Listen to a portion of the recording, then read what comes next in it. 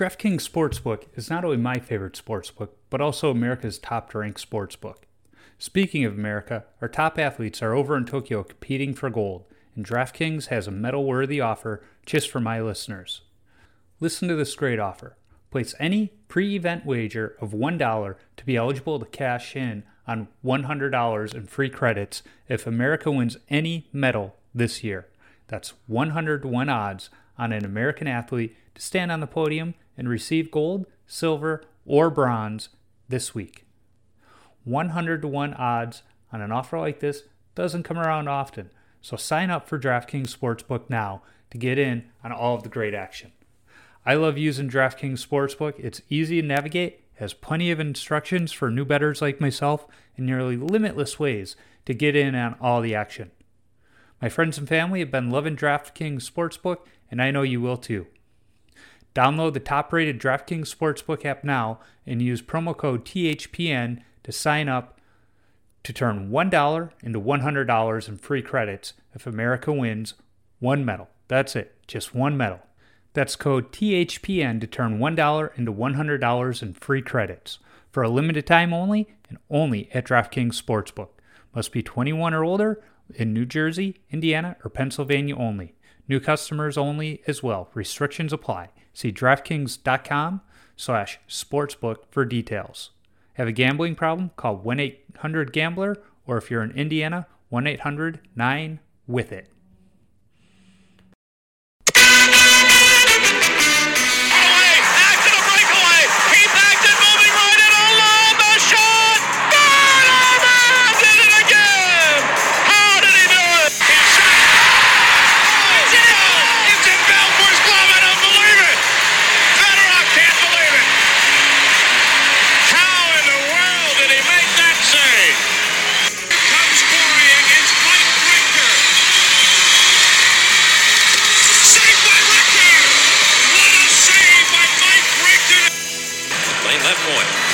Shoots it deflected right in. Peter has a safe rebound. Stastny stopped by Peter Angelo. I don't believe that save. Neither does Peter Stastny. He can't believe the save that Peter Angelo just made on him as Frankie Sparkly. Now that maneuver there to stop and rob Peter Stastny. He should get 5 to 10 for that. Hello and welcome to episode 41 of Tendy Talk, presented by the BLPA and THPN podcast networks. This week I chat with P.T. Hayter, a goalie who played his college hockey for St. Olaf in the MIAC and used to work summer hockey camps with me down at St. Mary's University in Winona, Minnesota. It was fun sharing some hockey camp stories with P.T. and hearing a little bit about what he's up to these days as a deputy police chief in Northfield, Minnesota. So without further ado, let's get to the conversation with P.T.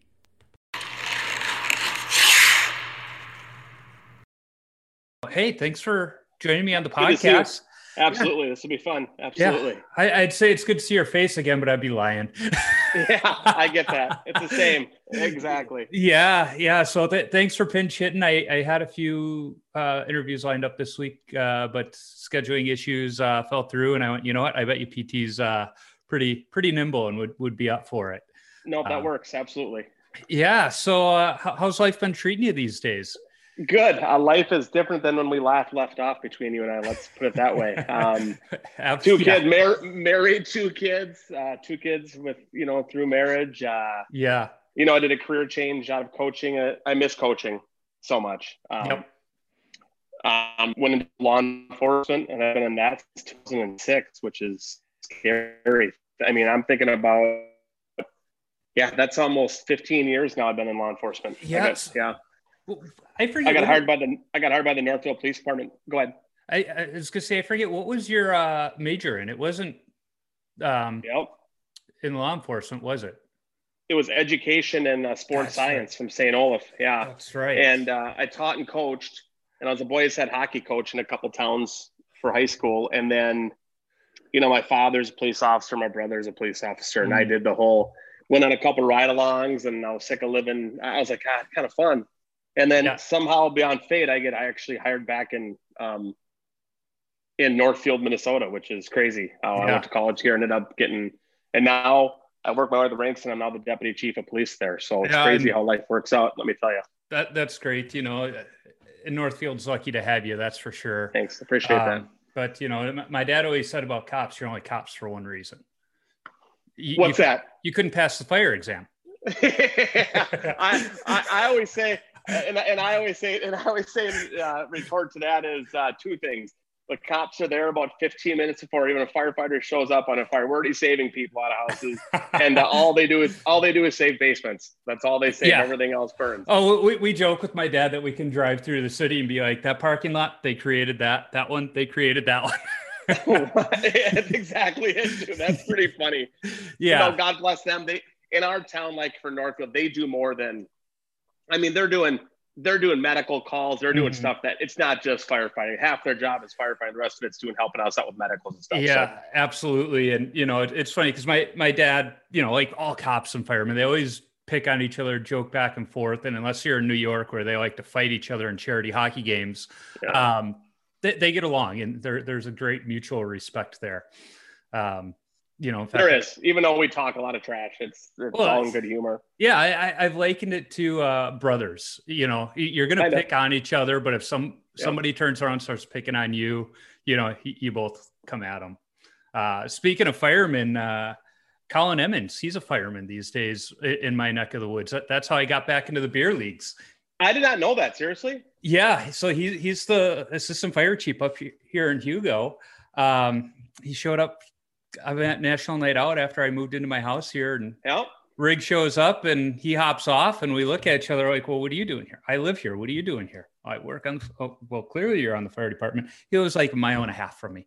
That's crazy how life works. And I think about now you and Hugo. I mean, I grew up in Lino. Yeah. And my parents lived in Hugo for a bit, and it's great up there. That's a great area. It's just funny how there's always so many points of how life works out. It's degrees of separation that isn't that far from life. It's crazy. Yeah. Well, when Hugo's great. Hugo's great. I like that area a lot. One of these days when you're visiting the parents and up this way, we'll have to grab a beer. No, I would absolutely do that. I'd entertain that for sure. You've always been nice and fun to talk to. Yeah, absolutely. Or if it's wintertime when we got the backyard rink, we can just have a beer out there and skate. And I can have my girl come and skate, because that's all she wants to do is being a hockey dad. It's a lot of. I can't even imagine now what my parents went through with both my brother and I playing a year apart. For me, it's such a time constraint, and with the job and trying to make things work, it's so much work. As I don't have to talk to you, you get it. It's so much work. Yeah, well, I mean, my boy only plays baseball, and that's not nearly the time commitment that hockey is. In fact, it's that time commitment is why he didn't want to play. Yeah. It was too much for him. Yeah, kids are different because you have to be committed, because Olivia is September through March. Yep. Literally, it's pretty much whole school year she's got hockey, and she's a U10. Yeah. Well, I mean, for us, when we were in college, the hockey season ended, and I was already looking forward to hockey camp so I could be on the ice for like 12 hours a day, 7 days a week. Doing something different. God, St. Mary's hockey camp, so much fun. As soon as those kids would go to sleep, we'd be out on the ice for 3-4 hours at a time. So many memories. Seriously, it was unreal how much I look back and how much I like to play. And even and think about in our world, in the goaltender world, of just getting peppered all day, not really having the most fun, because the fun part was scoring goals and screwing off. It was just no defense. It was just skill development and reaction. It was so much. I learned so much. It was so much fun. And just the camaraderie of playing, it was so much fun. Yeah. I miss those days. I think I've talked to Emmons about this. As hockey players, what we miss most is the locker room stuff and all of that. Yeah, we miss the competition, but we don't remember games. We remember the antics in the locker rooms, the antics in practice. And when I think back to my time at St. Mary's, it's those summer hockey camps that are fondest, Those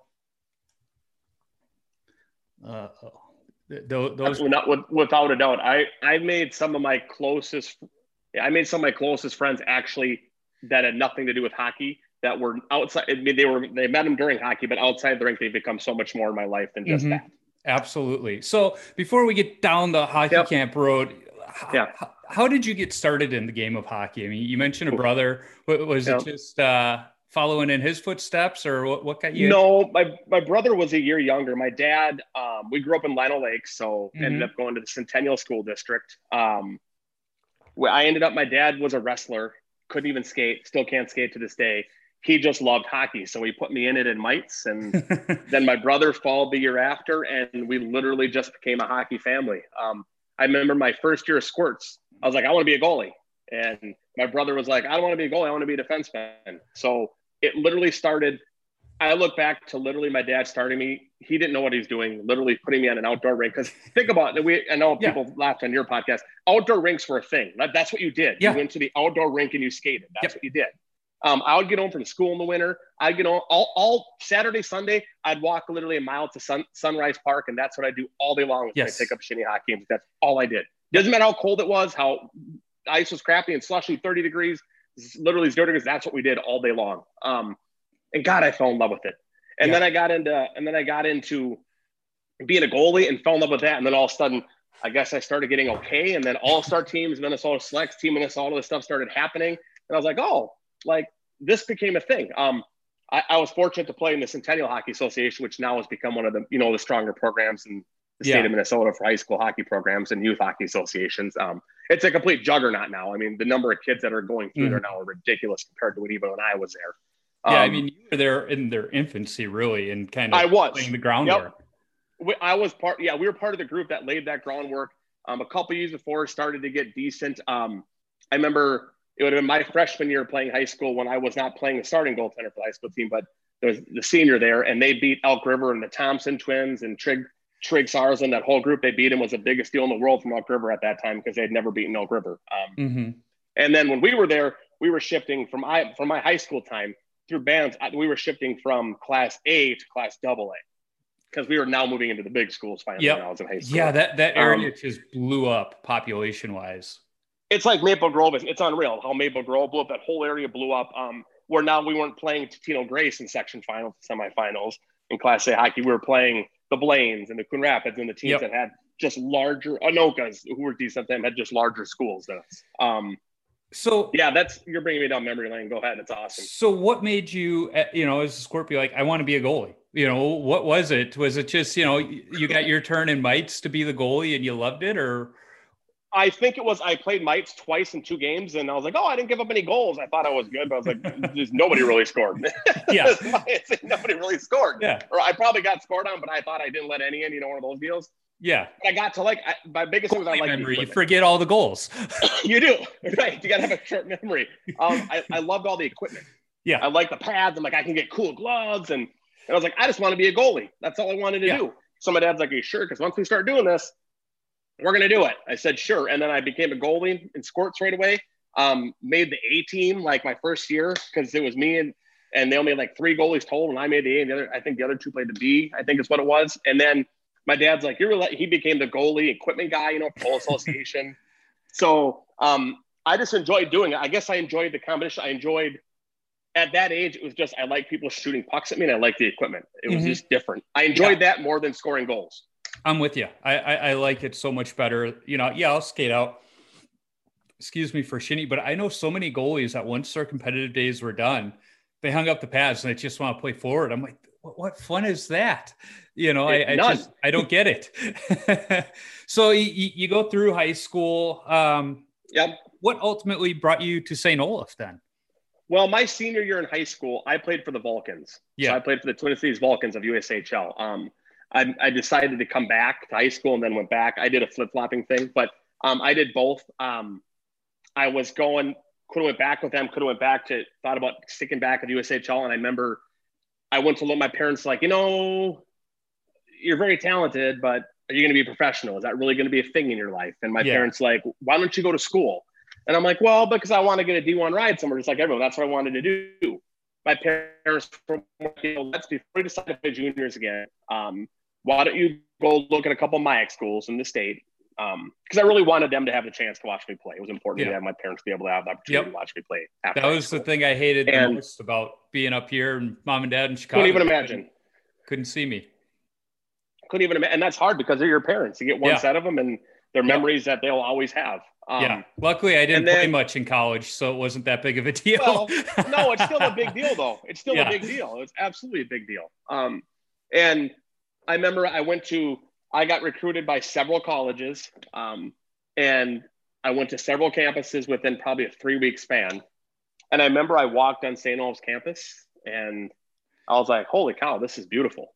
And then I met with 2 of the players, and it was more of just the vibe you get when you're on a campus of this feels comfortable. I want to be here. Like wasn't even a question. I knew what I wanted to do. It was, getting into schools. It was the top MIAC school for as far as academics for hockey that was available for that at hockey teams. Carl doesn't have a hockey team at Cal. So I'm like, it'll be a good school. But it was just the feeling I got from the rink. And Whitey Oss was actually the coach at the time recruiting me for my first year. I don't know if you remember Whitey Oss at all. The name's familiar, yeah. Yep. I played for Eric Oss in high school, his son. Okay. So the pipeline is already there for him, for my brother and I. But I went there. I was like, this is just home. It was comfortable, and I knew it was going to be a good school. It had majors I was interested in, and my parents like, just do that. Let's not do the junior thing, because I don't think they wanted me to go. They didn't want to rush around. And what did they want? They wanted me to be a 20-year-old freshman. I think they wanted me to figure out my life and what I was going to do from there. So it was a great decision looking back, because funny how I said life works out. But it was, looking back now, it wasn't even close to other colleges I looked at. Not even close. And Whitey Oss is one of my greatest mentors. He was retired the year after my freshman year. Yeah, and then you guys got Goldie, and he's a love him or hate him kind of coach. So Goldie came in my sophomore year, I remember, because Whitey retired, and he came in, and Goldie wanted his show, and we're talking two completely different personalities between Whitey.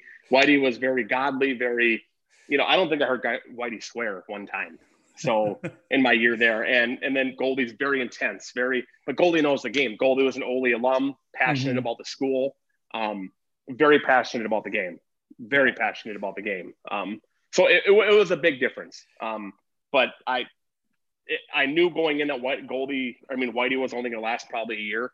And then I didn't know what was going to happen after that, but it was kind of a risk I took going there at that point.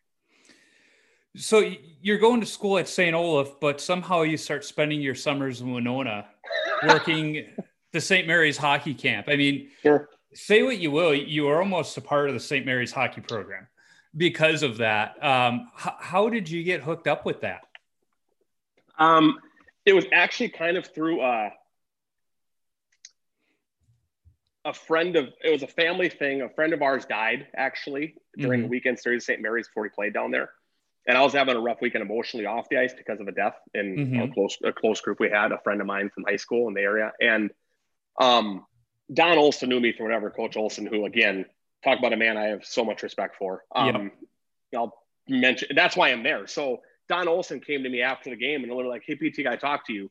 And he literally, this after my sophomore year, because I split games my freshman year and then started from sophomore year on. I split games my freshman year, and he knew whatever he thought about me. He's like, I've heard a lot of really good things about you as a person. I've seen this today as how you handled this weekend. He's like, would you ever think about coming down here? For some reason, he felt this thing to ask me to come down there and do be a counselor at the St. Mary's hockey camp this summer. I'm like, that might be fun. So I literally said, let me get back to you. And I literally got an email from him, follow up. And I said, sure, I'll do this. And I was so nervous because I'm this guy from St. Olaf, this goalie from St. Olaf, coming to St. Mary's, where I'm like, they're going to hate me because they don't know who I am and think, what the hell is this guy doing here? And Don and Linda Olson literally brought me in like family immediately. Everyone did, to be honest with you. It was strange. When I started working at the camp, it was kind of cool that there were, you guys from St. Olaf there, because it kind of created that friendship rivalry. It wasn't just a rivalry when you guys came to town. It was, these guys are here. We want to play well against them, but it's going to be fun one way or the other. Because after you, others followed. We had a couple of they did. I'm one of my best friends. I still have to this day, Matt Arridge from St. John's, one of their best players ever to play for St. John's. He's one of my best friends in the world. That's where we met down there. Jeff Idem and Jeff Simison came there for 2 summers to help out from St. Olaf. Trying to think who else. Goldie was there. Goldie was there too. He was being coach in there when I was doing the counselor thing. Yeah. And then it was hard because summers, literally my best memories. I talk about Winona all the time. Those are my favorite summers of my life. Like not even close. Like absolutely. The best times. We're literally sleeping. I started out as a counselor, and then I remember like my senior year, I got moved to head counselor from St. Olaf. I was like the head counselor of all the. So which meant nothing but just the fact of they went to me and they didn't pick a St. Mary's kid for that. So Don put a lot of faith in me. And then after I graduated is when I started coaching high school hockey. Then I became a coach and just stuck there. I mean, I was there for over 10 years, I think. I think that first year you were the head counselor was my first year. And that was just by, happenstance. I registered for classes. They didn't even know who I was. And my My admissions counselor just somehow heard that they were looking for counselors, and she's like, "Hey, you should email the coaches." So I emailed them. I emailed Terry, and it was pretty much, "Can you skate?" "Yeah, sure. Be here on this day." So I completely believe it. Yeah, that's how it was. And otherwise, if it wasn't for that summer and them getting to know me as a person, I wouldn't have made the hockey team, because I had the conversation with Donnie of, what the heck did you guys see in me? And, he said they could see it. I was the locker room guy. That's why they took me. It was more than just my play. Because that freshman year, we had 26 goalies try out for 6 spots. Oh my goodness. Which is a lot. Right. I know I was not one of the top 6 goaltenders, but as Donnie said, it was about more than that. And they learned that summer, and seeing my love for the game and, all that good stuff. So I was very fortunate that I got that, recommendation from my admissions counselor to send an email to work that hockey camp. That's pretty fun. Because you remember the first time going there, and then you would line up along the boards and they'd introduce everyone, and that's how you got to know some people, because they'd line up all the campers in the bleachers and you'd be back to the boards, and that's how I got to know your name. Like, okay, so I got to know names and faces, and you were a goalie and I was a goalie, and then then you talk about we started playing. Remember we played peak hockey in some of those. We played the other hockey camp. We'd have a game in one of the evenings against them. That would be like a die. Like people would hate each other in that game. Oh yeah, I mean, physically, camp game was the biggest deal in the world. Something about playing those folks down at Bud King. I mean, some of those games. I remember one of the times we played down at Bud King, and I thought fists were going to start flying. It was Jay Ruska too that was going to start throwing them. Jay Ruska. God, you're bringing up names. That's amazing. You're bringing up Jay Ruska names. You brought up other people as far as like Terry Manor, Donnie Nadeau, guys who like I looked at her as mentors and have been nothing but great to me. Even after I see them now, I message them every now and again, are like people that I think the world of. Don Olson, him and I still, message from time to time, and Linda will say the same thing. Like I said, they kind of adopted me as a St. Mary's person. Were always super good to me, even though I was from Olin. It was kind of a weird dichotomy. I'd spend my summers there and my other time in Northfield at St. Olaf but everyone was great. I mean, I look at, I'm not talking Eric Richardson, another goalie, Ryan Stinson. I'm talking about guys that like Scott Cronenbush became like good friends with, like just off the ice and hung out with. Yeah. Hockey camp was those summers are what I look back at the fondest. I was a little bummed that the summer between my junior and senior year, I had to go back home to work an internship.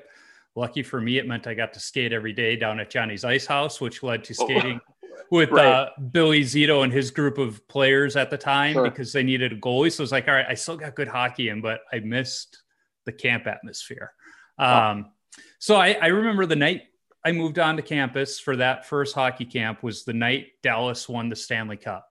Sure. And I remember we went out, we all got moved into our dorms, and I didn't know what I was in for. So I brought way more stuff than I should have for summer hockey camp. But hold on. Was it a good goal? Was Brett Hull's goal a good goal? Absolutely. And I know you agree because you're also a Belfour fan. Absolutely. But we go out, we're skating. I'm thinking to myself, I want to watch the game, but I should really go out and skate. And so we're out there skating it was probably 3-4 hours. And we go back to the rooms and we flip on ESPN and the game's still going. And we catch that last goal. It was crazy. But I asked Richie this, and I said, that first time you saw me on the ice, what the hell did you think? And his response was that my style was well suited for the beer leagues. It's actually a really good response. Yeah. So I kind of want to ask you the same thing. That first time, what were you thinking when you saw me out there as this timid, kid skating with all of these college kids? But you didn't play timid though. You played like you belonged there. You played like you thought you belonged there. And you played like how about this? You played more athletic than you probably were. That you eventually. How about that? Than what you had inside you. How about That's that? fair. That's fair. Which is a good thing. Which is a compliment in a good way because you had. Sometimes it's more natural. It's the same thing, and sometimes people have athleticism. You got 100% out of your athleticism. What you're going to do plus more. That's what I can say. Yeah, that's fair. That's a little nicer than the way Richie put it, but he was spot on. if you think about my style. But what about him? What can he say? Yeah, I mean, right, exactly. And it's funny because I've been skating with Alan Knowles recently, and we were laughing about it, and I told him that, and he's like, "Oh my God, that's so true." But then we're skating, and he's I wouldn't say he's changed anybody. We got done with our skate, and he's like, "Jesus Christ, Bondo, like, how are you still that limber? Just like we're still in college." He's like, "You're 40 years old and you're still doing the splits." But because you kept playing, and like I said, you get what you do athletically, and you can still do it. I think the same thing. I was more. What would you describe how I played? Same thing. I mean, it's the same thing. It's through your own eyes. Yeah, the way you played it, I viewed it very much as a disciplined 90s style, almost Bill Ranford like. Probably. Very, very, very good. I've never heard the Bill Ranford. Yeah, probably. Yep. Yeah. But I got peppered at 50 shots a game, so I had to be disciplined. Yeah, you were for several years. Yeah, it was fun watching you play when you guys came down. That was for sure. So I good teams that you guys had too. I'm talking my earliers with DeMars and Savino. Those were some good players. Nate DeMars, good D3 players. Nate DeMars lives 4 doors down from me. You're kidding me. No, that is so funny. Again, great hockey player from Matamidi. He was great in high school and transferred. Savino, he came out of nowhere. Truly. Yeah. It was a goal scorer. Funny when I moved in, and it was like, you look because Nate graduated the year before I got there, but his brother Tony was there. And so I'm looking, I'm like, you look like I know you. And I remembered him coming down to visit a couple times. And then we both made the connection. It was like, what are the odds? And then we got Emmons right down the road. That's really funny. Yeah. Just the way it's a small world. I'm surprised I haven't run into Johnny Redpath because he's a Matamidi boy too. He is. Johnny Redpath is a Matamidi guy. Absolutely. And Tony, I think, his brother was a goalie, right? No. DeMars. No, he was. DeMars' brother wasn't a goalie? I think he was. I think he was their goalie from Matamidi. Look into that. Oh, maybe. DeMars' brother was a goalie from Matamidi. I'll have to look into that. Look into that. I'd be curious. I think he was. Yeah. So, those summer camps, I still remember that first year. It was the one night we didn't have kids coming early or staying late, and we went bowling. And that's the night Stinny put Bondo into the computer for a nickname. Yes, I didn't have one. And it was funny because like sophomore year on, kids thought that was my real last name because Terry would put Joe Bondo on the practice schedule, and it would like I remember Russ Swanson, Coach Olson puts the actual, end of tryouts, here's the roster, and Joe Drennan, and Swanson's going, who's this Drennan kid? I was like, dude, that's me. He's like, no, it's not. Your name's Joe Bondo. I was like, no, I had to take my license out and show it to him to prove. And he's like, well, how did you get that nickname? I was like, drunk bowling. He's like, what do you mean? I was like, that's Westgate Bowl. We got drunk. We went bowling. Stinny's typing in everybody's nicknames. He turns to me like glassy-eyed. He's like, hey, you got a nickname? No. And he stares at the computer for a few moments. He turns back. He goes, Bondo. I like it. Types it into the computer. And the next, I don't know how Terry and Coach O and Donnie found out about that so quickly, but it became Bondo. Yeah. I mean, that's so awesome. Remember bowling. That's so, I mean, I literally said, I bet you every summer I came back with enough money to get gas money home because we ended up doing so many extracurricular fun things outside of you spent the money you made. Oh yeah. Truly, between bowling and going out or playing high, it was, and it was so much fun. I remember that particular week, the kids were so bad. It was week 2 because they were sports, and the kids were so bad, and we were charging them $0.25 for swearing. And you guys had enough money to buy like a case of beer, some vodka, and it was like before we even got to the bowling. I don't know why, but you hadn't started drinking yet. So you decided to be the designated driver and get us down there. Cause I remember that too. Cause you had that small car. We get everybody piled in and there wasn't room for me. And we're like, what are we going to do? And I just remember the door was open. And I look, I was like, hang on. And I just start running, diving across the laps. of people. Yeah, if I remember right, my legs were sticking out the window as we drove down the hill. In the hill, so good. Yeah, let's go back and do that again. Like, for even for a month, it was. I learned so much about even people and coaching and just about different. You learned a lot there besides hockey, because it was more. I talked about it was a time for me to make some money. It was a time for me to learn some skills with dealing with people and kids, but then it was more like I got to play. I got to get better in the summer. Yeah. Outside of just, I got to skate and do goalie stuff. Loved it. Yeah, exactly. I mean, I got so much better just with those after hours skates, and even the morning power skate that we ran for the kids. We were the ones that had to do the drills, and it's like my edge work was so good because of that. Because Terry Manor wasn't going to do it. Oh, God, no. Goldie wasn't going to do the skating. Well, Terry was walking on the concrete with his skates to begin with, so you knew he couldn't do edge work. Awesome. But aside from the hockey side of it, just learning how to deal with different situations, deal with, I mean, we were dealing with 30 kids all by ourselves. First of all, that was birth control. Second of all, it was how do you deal with difficult situations where you don't have a manual of how to deal with it, Right. Absolutely. You'll be walking down the dorm. You got one kid that's just completely homesick, and then another one that's trying to, explore the freedoms of mom and dad not being there, and then it's like you got your normal sports that are just morons to begin with that you got to be like, all right, guys, calm down. Lights out. It was a week of daycare for the parents to get them out of the house. Oh God, yeah. You're forgetting about the point of how hot it was in those damn dorms. Remember trying to sleep in some of that? It was awful. Yeah. Well, sticking to the sheet, awful. When Nosey and I reconnected, we joked about the time that it was move-in day, and he's passed out in his room with the door open and benilled, sleeping in just his boxers with like no sheets on the bed. And Coach O is walking a family by and his door is wide open. And he goes, and here's one of our counselor Al's room. And he peeks in and he just quietly closes the door. And Al thought for sure he was going home. Yeah, Coach is not great, I'm sure. And then Coach O was an amazing man, but he could be kind of intimidating if he wasn't happy with you. How about that? Coach, respect. The respect was there. Didn't he have his psychology degree from Harvard? So, I mean, the guy knew how to manipulate your mind. Super smart. If he needed to. Super smart. Him and his wife both are super smart. How about that? Him and his wife are both super smart. But incredibly caring. Nice. Good people. Yeah, caring, good people.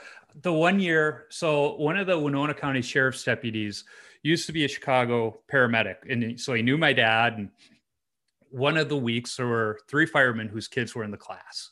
Because, like half the camp would come up from Chicago, just like half the school is from the Chicagoland area. And these 3 firemen, their kids are in the class. They know Steve. So Steve swings by after work with his squad car and he's watching the scrimmages. And I forget why I was filling in for somebody reffing. And Steve goes, hey, we're going to go to my house for some cake and coffee afterwards. Me and the 3 guys. He goes, you want to come with? And I go, yeah, I'm actually off duty tonight after the game. He goes, great. I said, problem though, Steve, is I don't have a car here. He goes, that's all right. I'll give you a ride. I'm thinking, okay, no big deal. So after the game, I walk out and he had the squad car like parked right outside the door, not in the parking lot, but right outside the door. And he puts me in the back seat while all the campers are walking back to the dorm. I'm like, okay, this is cool. And then he goes back into the rink for like another 15 minutes. So I'm sitting in the back of the squad car right outside there. And Coach Olson, the best part though is Coach Olson walks out and he sees me in the back of the squad car. Thank God Steve and Mrs. Olson and Linda were on the PTA together. So Coach Olson knew Steve and he knew me. And he walks out and he goes, oh, you must be going over to Steve's tonight for cake and coffee. So he knew. Yeah, he knew. I'm willing to bet that Steve went inside and found Coach Olson and goes, you got to go pick on him. He's in the back of my car because then Steve comes out and he gets on the phone and he calls my house. And this is like 9:30 at night. Right.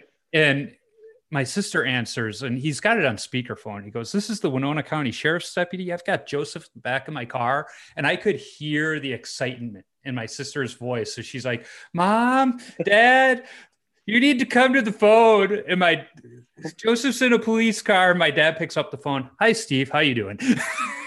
So he knew right away too. Oh, awesome. Yeah. I mean, he knew. So yeah, we went to the house and then he brought me back to campus. And it was funny because this car, I don't know what moron would do it, but somebody did on Highway 14 going up the hill, just speeds right by his squad car and they're probably 15 miles over. And he goes, it's late. I'm just going to get you back to campus. Happens every day. People don't realize sometimes we're not even paying attention when we're working in law enforcement, or we just let things slide. Well, I remember I had the talk with him and he said he rarely wrote a ticket for a college student. He said, because it's not fair to mom and dad because they were the ones paying the ticket, but he was going to keep them there for about 30 minutes and lecture them and really make them sweat. It was like, man, that's a really good point, that mom and dad are the ones typically paying those tickets. They are. He also made a good point about, we always talk about, you don't ticket and lecture. We do one or the other, because you don't want to ticket someone and then tell them how bad they are, because it's doubling down on something that's already bad enough day. I remember the one day I was making the trip to La Crosse to pick up some campers, and it was high school week. I remember that. And we had just gotten some new 12-person passenger vans, where the old ones, you had to like stand up on the pedal to get it to go the speed limit, or this one, like you just had to touch it and boom, you're off and going. I wanted to get back to campus because I think we were going to play hockey that night or something. And so I'm doing like 75, 80 coming into Winona, where it's like 55. And it's a divided highway, and I just see the county sheriff go by the other way. And I look back at these kids. They said, watch how you talk yourself out of a ticket here. And they had to go to where they could turn around. I was already slowed down in the right-hand lane with the blinkers on. So they knew I knew I was, but it was still like another quarter mile to that stoplight by Perkins. So I waited and I pulled into the Perkins parking lot.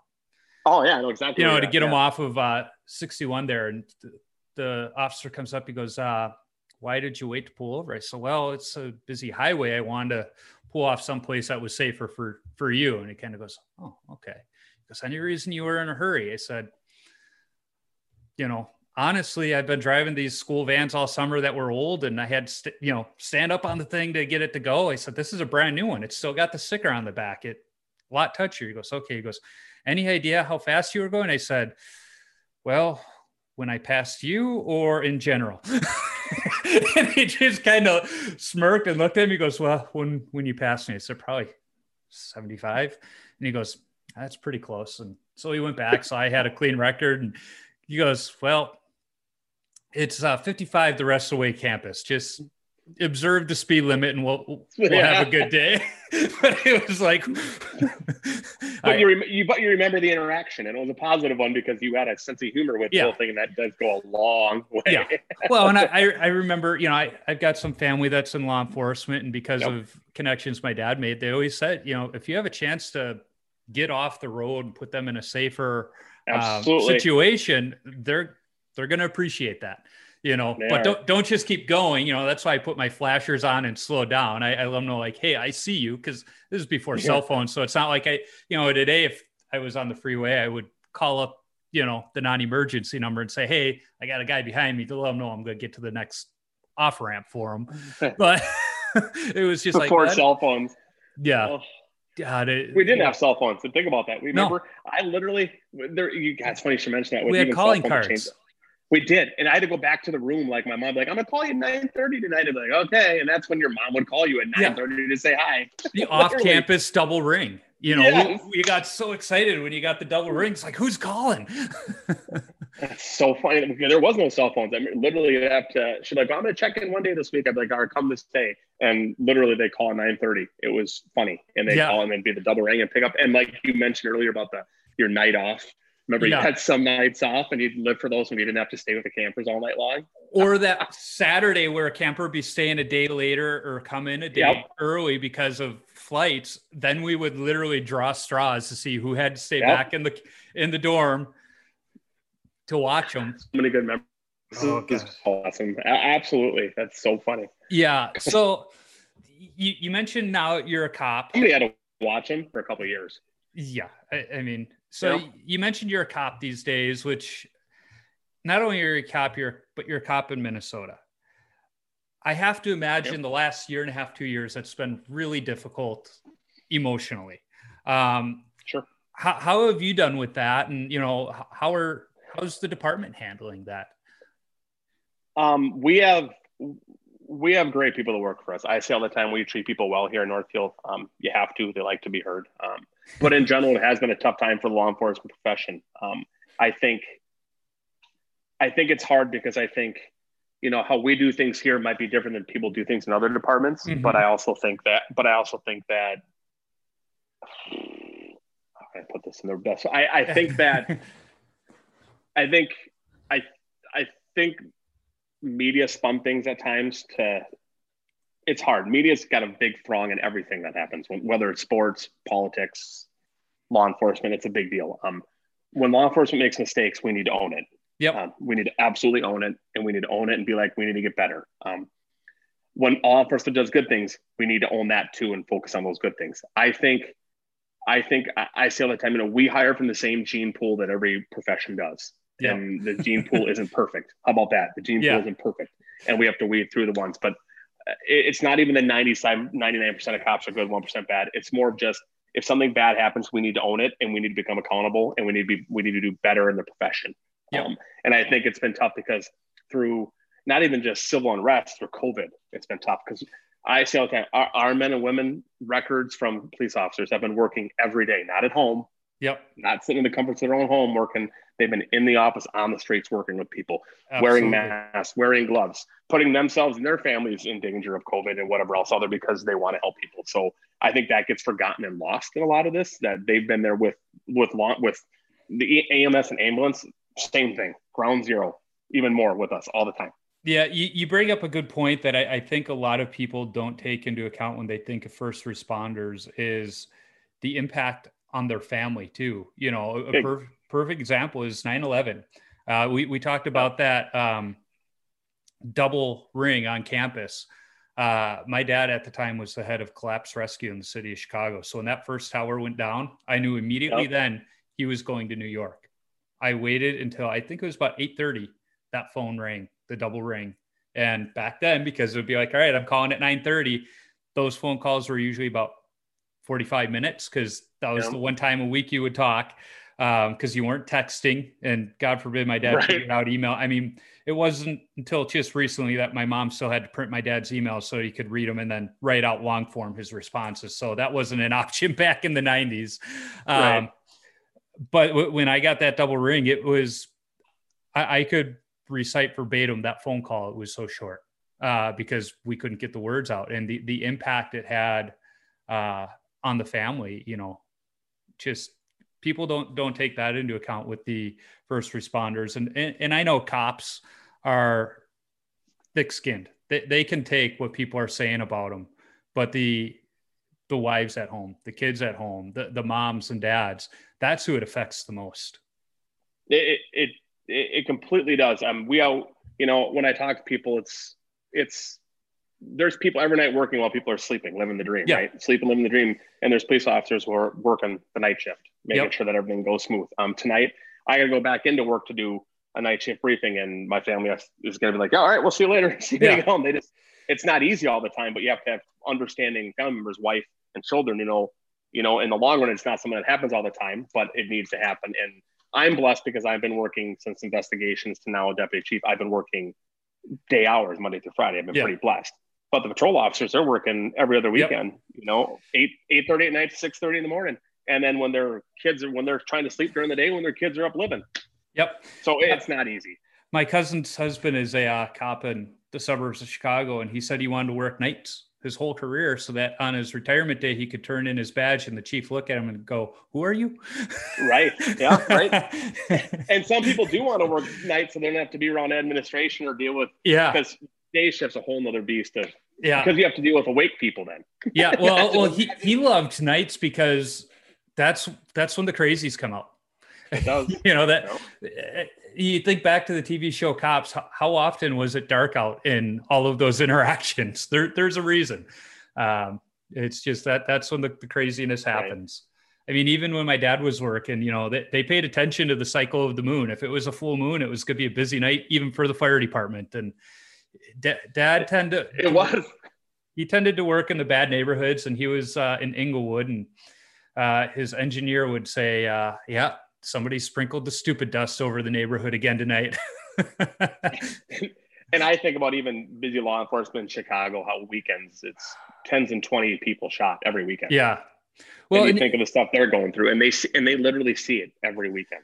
Yeah, and I've got some high school classmates and teammates who are on Chicago, and there's an issue with suicides right now within the ranks, and I mean that's another thing that I think your average citizen doesn't think about is what is the mental toll that's happening on him. My brother-in-law, he's another example. He's a corrections officer, and he's in the middle of a PTSD early retirement because he's been attacked so many times in the prison. And those are things you guys bring home.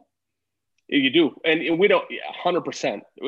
And with mental health being a big part of it, we're going to start doing mental health check-ins and stuff with our officers, because we see things you shouldn't see. Yep. The normal person, you deal with things you shouldn't see. And like you said, you bring it home. Yeah. And you try not to bring it home and let it affect home life. But again, you're human.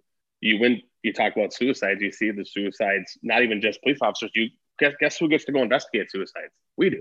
Yep. We got to show up and look at that and clean that mess up and deal with the families being upset in the investigation. There's things that we shouldn't see as humans that we see on a weekly basis. Growing up, I started going, it was my 7th birthday. It was the first time I went to the firehouse with my dad. So every chance after that, I went, and I learned very early on that the reason first responders have a dark, sick sense of humor is that's how they deal with it. And that's also why me and my sister have a dark, sick sense of humor, because that's how we were brought up. Yep. But at the same time, I've very much likened life in the firehouse, and I'm sure it's very much the same at the police station. The closest thing to it is life in a hockey locker room, because if you're not getting picked on, that's when you got to be worried. That's when you're not accepted. But when they're picking on you and pulling these pranks that would probably, anywhere else in the working environment would be grounds for firing.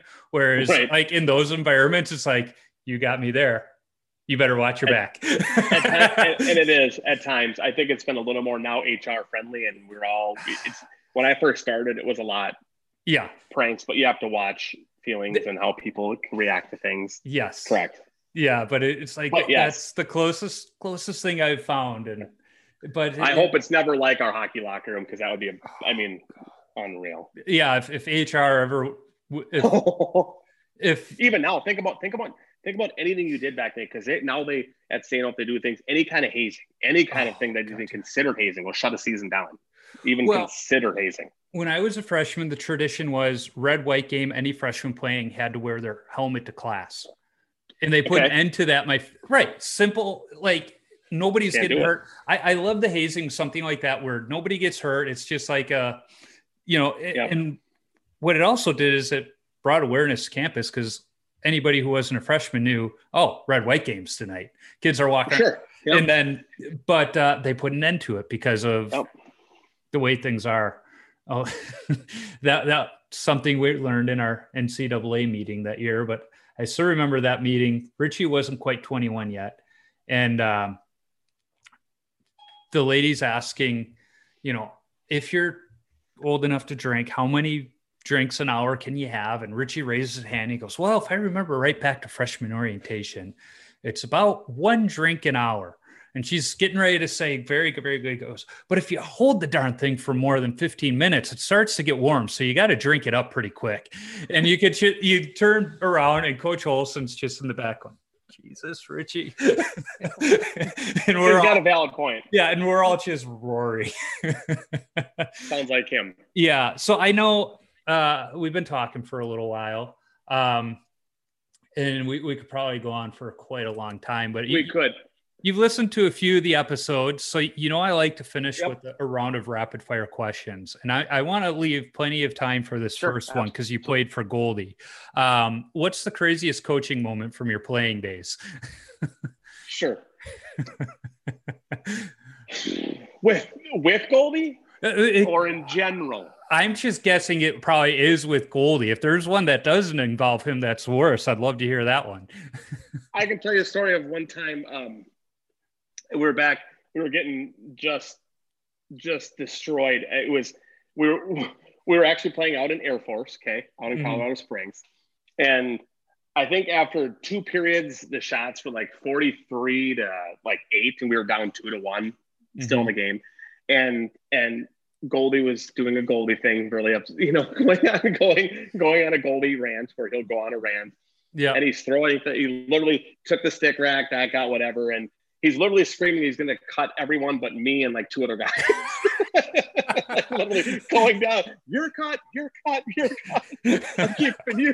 I'm going to start over. We're going to start fresh. I'm like, and everyone's sitting there like, it's almost funny because it's not real, but it's almost hard to hear at times at that point. But it's like, I remember literally saying, you're not going to cut everybody because we'd have nobody left. But just the way his intensity, which is how I took it. Today wouldn't flow as well, I don't think. How about that one? But just how he went down and said, you're cut, everyone's cut, but you. And that's just his intensity. He wanted everyone to do so well that's how it came out. Yeah. Like it or not. And it wasn't always great, but that's how it came out. I've oftentimes wondered if the coach from the TV show Letterkenny is supposed to be Goldie. Could be. But Goldie can be very affable and Goldie's very smart. He can be very in the recruiting phase, he can be like the smallest guy in the world. When he switches that trigger to being it's time to be competitive, it's a whole new world that I've never seen. He really was a different guy off the ice. I still remember that. I was telling the story on the episode I had with Jude Hall where I almost threw him out of a game during hockey camp because he got so upset of like, I don't even know if it was an offsides call or what that I made. And it's a camp game. Yeah, and he squirts water at me, and I turned around, and I had my arm cocked. I was going to throw him out, but then I saw all of those kids behind him, and I saw the look in his eyes. He's like, oops, I crossed the line.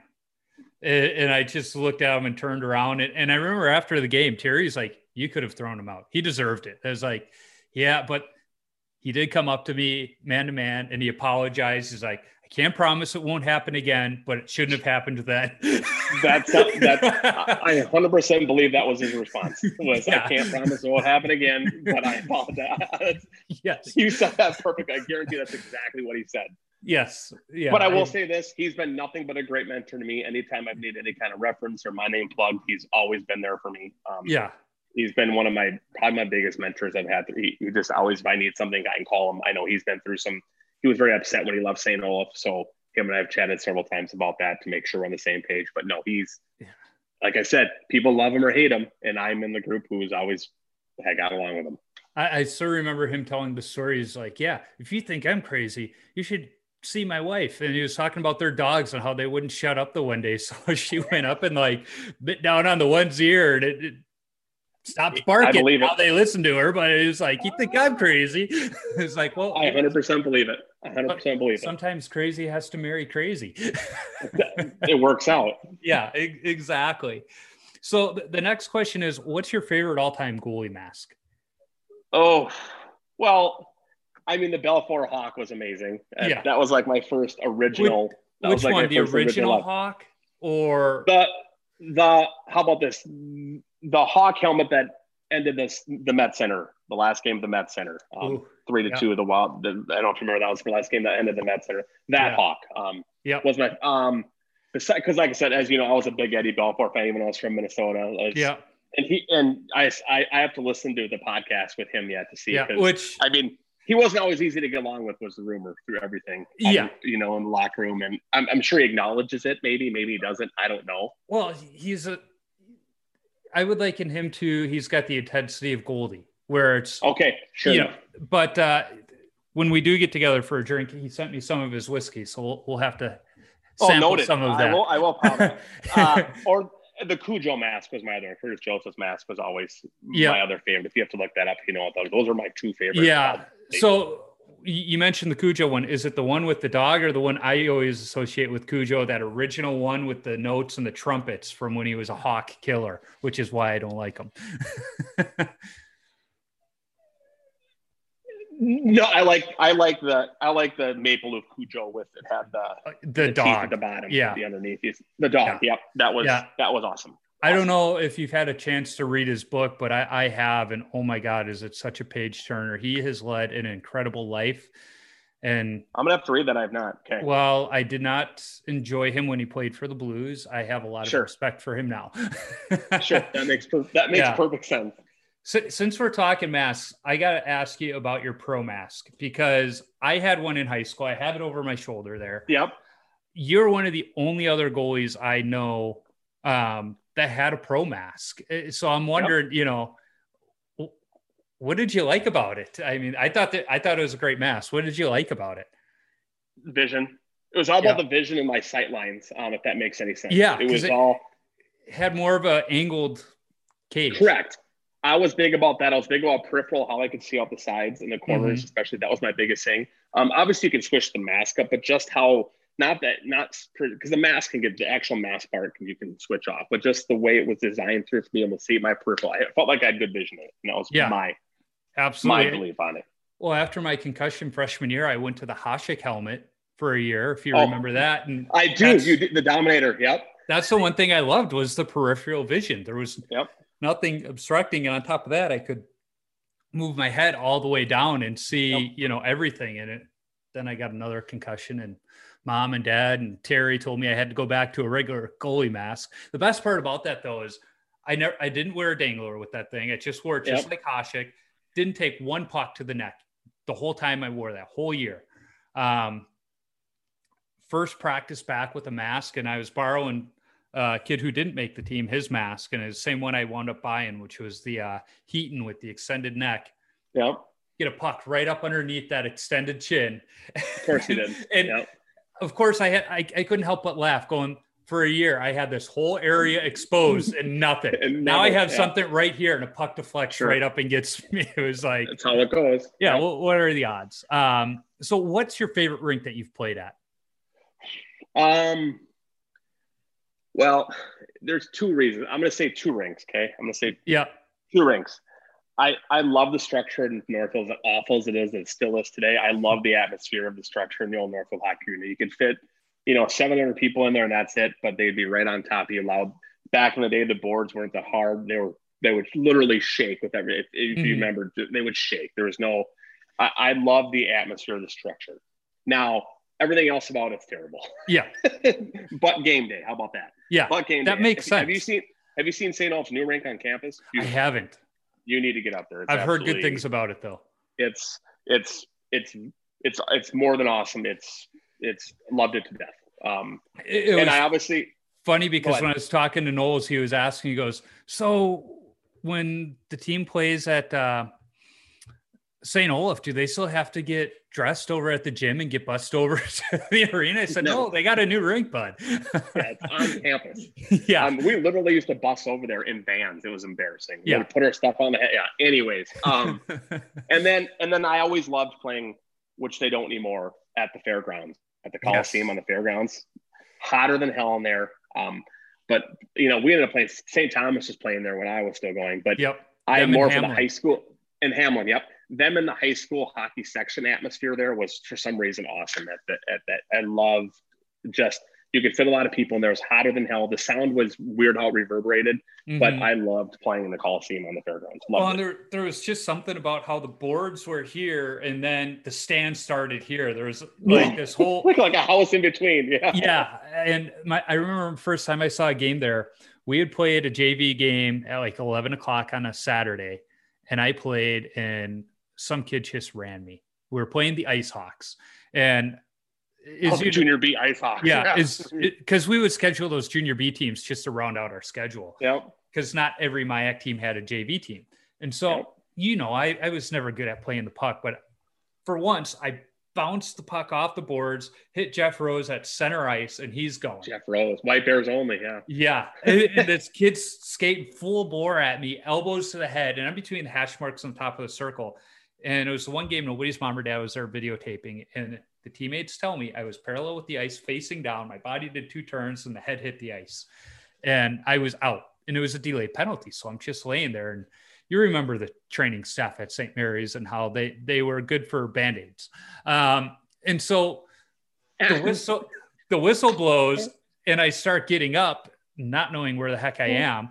So I hold on to the crossbar for the last 7.5 minutes of the game. Didn't let a goal in. I still got the W, but I'm in the locker room afterwards. I'm eating an apple, and I'm halfway through this apple, and I go, I don't like apples. What am I eating this for? Yeah, what am I eating this for? And he's like, my head hurts. And Rose is sitting across from me. He's like, dude, you got rocked. I was like, I did. And then I think it was Frischman was sitting by me. He goes, you should probably go see the trainer. So I walk down the hallway. I go see the trainer, and I'm just standing there with my bottoms on. And she's like, what are you doing here? It's like, they said I got hit. And she's like, oh, you got destroyed. It's like, that's awesome. I don't remember it. So then, they're doing, this little test, and it's like, they're like, yeah, you got a concussion. Do you have anybody that can watch you the rest of the day? So you don't fall. I was like, I don't know, probably. And Terry's standing there. He goes, Bondo, we're getting ready to go up to the cities. Just shower up and come with us. It's like, but I just have track pants and stuff. And he's like, don't worry about it. So I ride up with them. Poor Trotch, he was a healthy scratch that game. So he had to sit next to me on the bus and watch me. And every bump, I felt like I was going to be nauseous and throw up. Absolutely. It's the worst. What did I do? And I mean, it was best I sat next to him because the kid's an oncologist these days. I ran into him 2 years ago at a baseball game. Our sons were playing each other. Funny. Another random thing. Sure. Yeah. But so he had to watch me. And I remember we get there, and the visitor locker room, as you remember, was like way away from the ice on the concourse. And I'm like, are you guys getting ready in a broom closet? What's going on? It was just crazy. And then we're sitting in the stands watching the game, and I see the Hamlin logo. I'm like, Piper, what the heck is a fighting Piper? Like, I'm not scared of a Piper. He's just laughing at me. It's like, it was funnier then as if I were drunk, he said. Believe that. Yeah. So, all right, I digress. Next question is, what's your favorite stick that you've ever used? I used some Coopers in high school. And of course, the Reactor 5. Yeah, and then I was using Christian to start. Went to the Coopers, and then in college I went back to whatchamacallit. I'm gonna draw a blank. Why am I drawing a blank when I was in college? Co-host? I can see him as a nope. I don't know why I'm drawing a blank right now. I'd have to look. You know what? I sent you those pictures. They'd be right there. Yeah, and the one picture I'm looking at is it'd be Christians. I got a pile of the Christians, the old Christians that would be heavier than all Gideon compared to what they have now. I used the Christians in college too, and I loved them. The thing I laugh about with the Christian is when that heel started to become a sponge. Yep. I would just throw a little wood glue. Yeah, you'd throw a little wood glue in there, put it in the vise overnight, and it's like good as new. And tape and put that tape. Yeah, absolutely. Yes. You put the wood together, put the tape over it, and then put the tape together in a tighter spot. Absolutely. Yeah. Same thing. That's hilarious.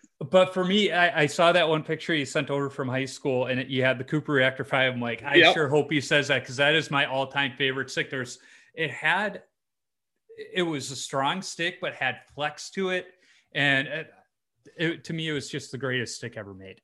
I loved it. I had a bunch of those. My dad bought me like 5 at a time, I remember. Yeah, I wish they would bring it back. And what I loved about it too is the paddle wasn't, kind of rounded.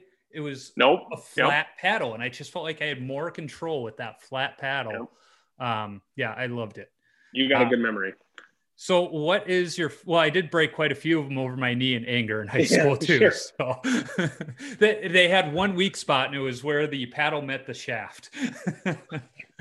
Snap. Well, I would just take it and, boom, right across the pad, and it would break. So what is your favorite youth hockey memory?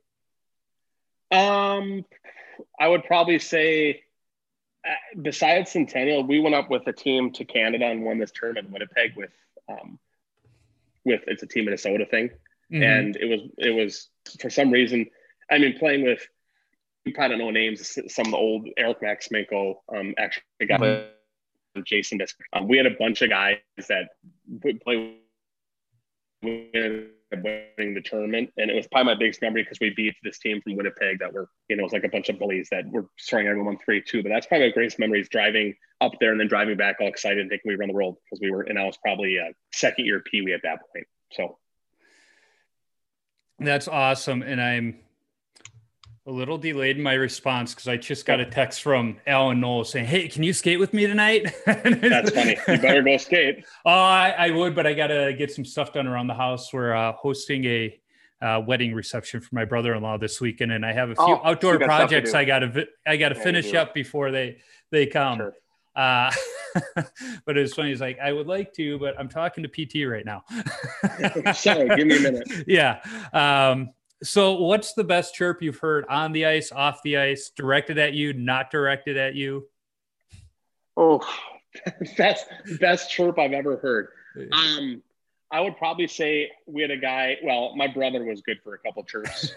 He played, he ended up going to St. Olaf his year after me, which I was lucky to sit in front of me. And I remember a kid crashed into me after making a save. And I remember him looking down. He literally said, that's my brother, right? After giving him just across the neck, he's going down. He's like, that's my brother, right? And as simple as it was, that's the cleanest chirp. I'm not going to even need dirty chirps. But cleanest I was, he's like, that's my brother, right? And he literally has a stick pretty much across his neck. Like, that's my brother, right? So I think it makes me think just about how it was great to play with him for 3 years there as well. But yeah, just my face of, that's my brother defending me. That's what he should do.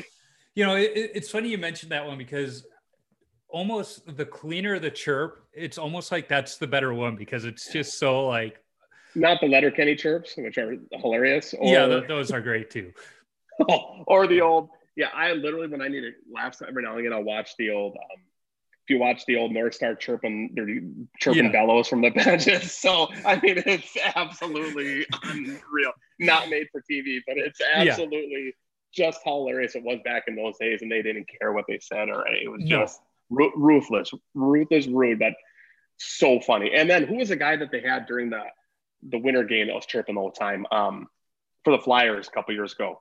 If you watch him, watch the outdoor game, he was chirping people. I can't think of his name now. Awesome, absolutely, you have to watch it.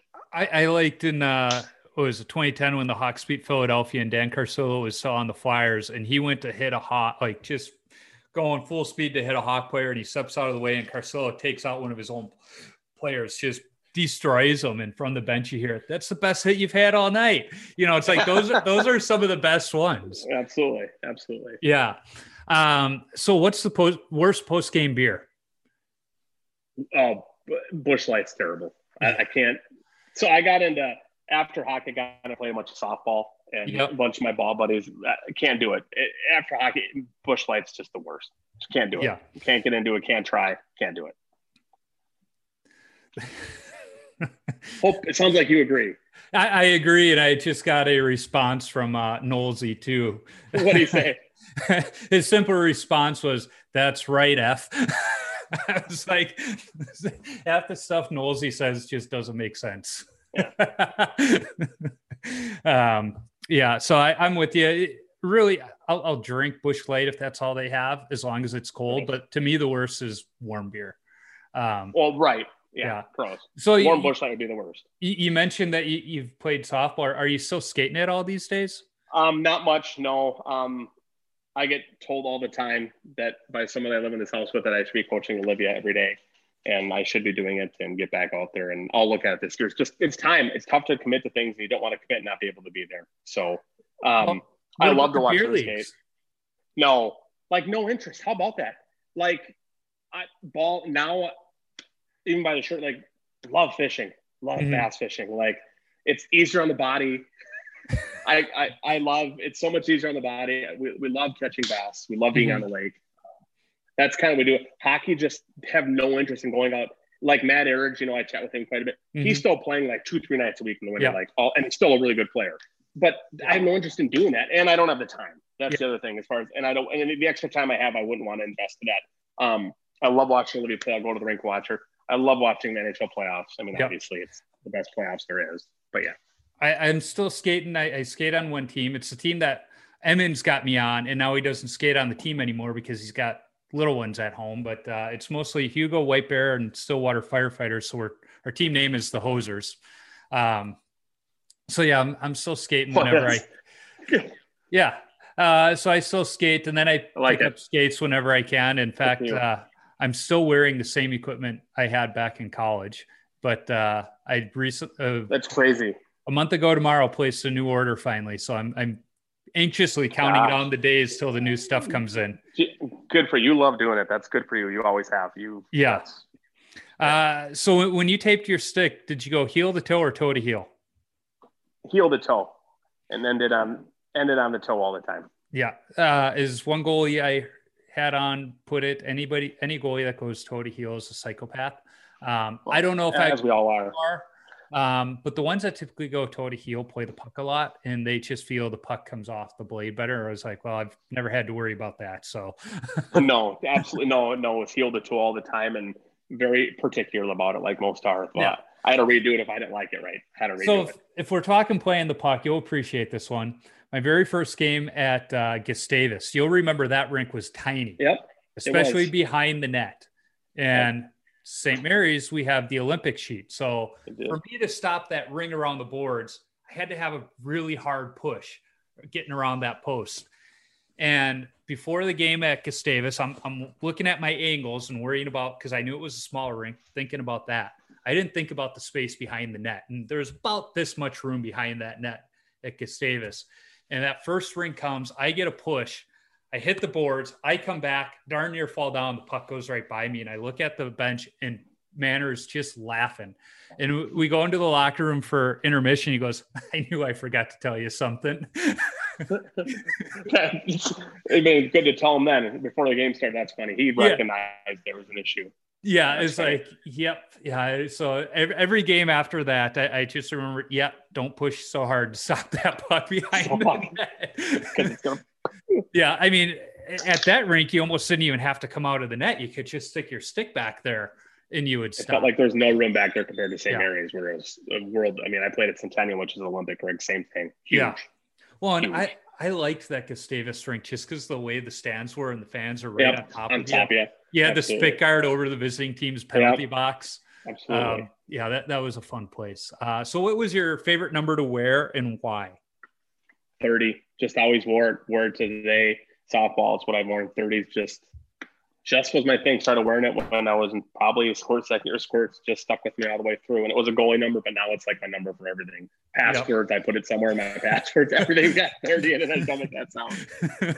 No, it makes sense because I still use mine for that reason.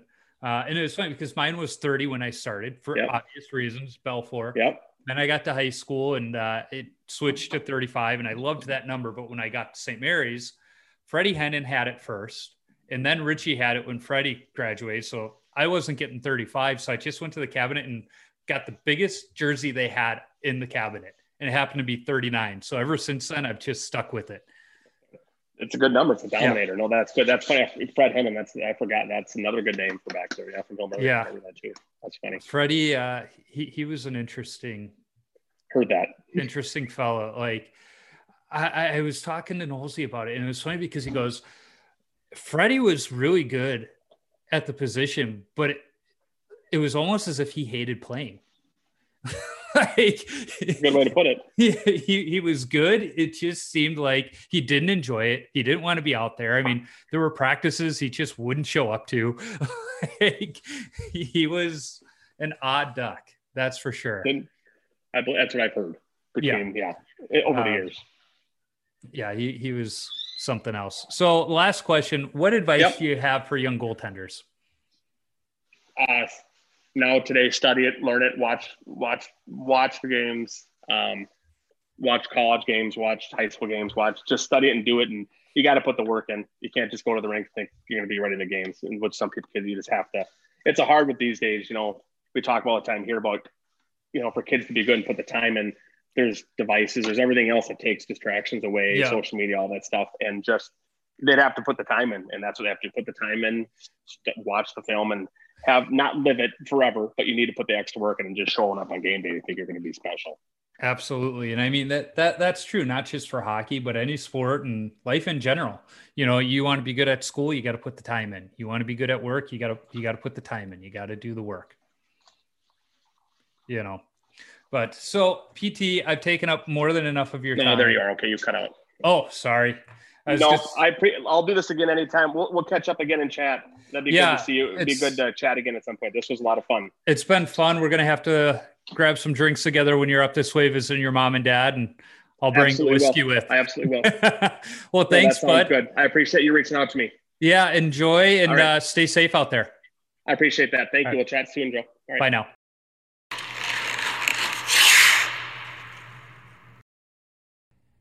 It'd been ages since PT and I had a chance to talk. We only talked for about an hour, but I know if we take each other up on that offer to grab a drink together, we'll probably share stories and laugh all night long. If this is your first time listening to Tendy Talk, be sure to browse back at previous episodes to hear some of the great conversations I've had with other goaltenders.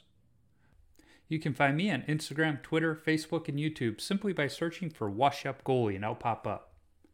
Visit washupgoalie.com for some great hockey-related content, beer league hockey video highlights, some of which are new, and of course, all podcast episodes. If you want some Washed Up Goalie or Tendy Talk apparel, be sure to visit my Threadless shop by clicking the merchandise link on my website. If you like this podcast, go listen to the BLPA Big Show. It's the OG BLPA Podcast Network show where a couple of beer league players are just chatting about beer league hockey, draft experience shenanigans, and exploits from around the game. I need to thank the band The Zambonis for allowing me to use their music on my podcast. You can download their music on iTunes or listen wherever you stream music from. I'm working on lining up other goalies to talk to. If you are a goalie or have connections to a goalie who I should talk to, shoot me an email at washedupgoalie39@gmail.com or send me a DM on social media. Let's not forget, if you are a brand who wants to sponsor the show, be sure to reach out to me. I'd be happy to talk and figure something out. And finally, if you like what you hear, be sure to subscribe, rate, and comment on the podcast platform you're listening on. It's a quick action on your part that helps others find Tendy Talk. Until next time, keep your stick on the ice and your body square to the puck.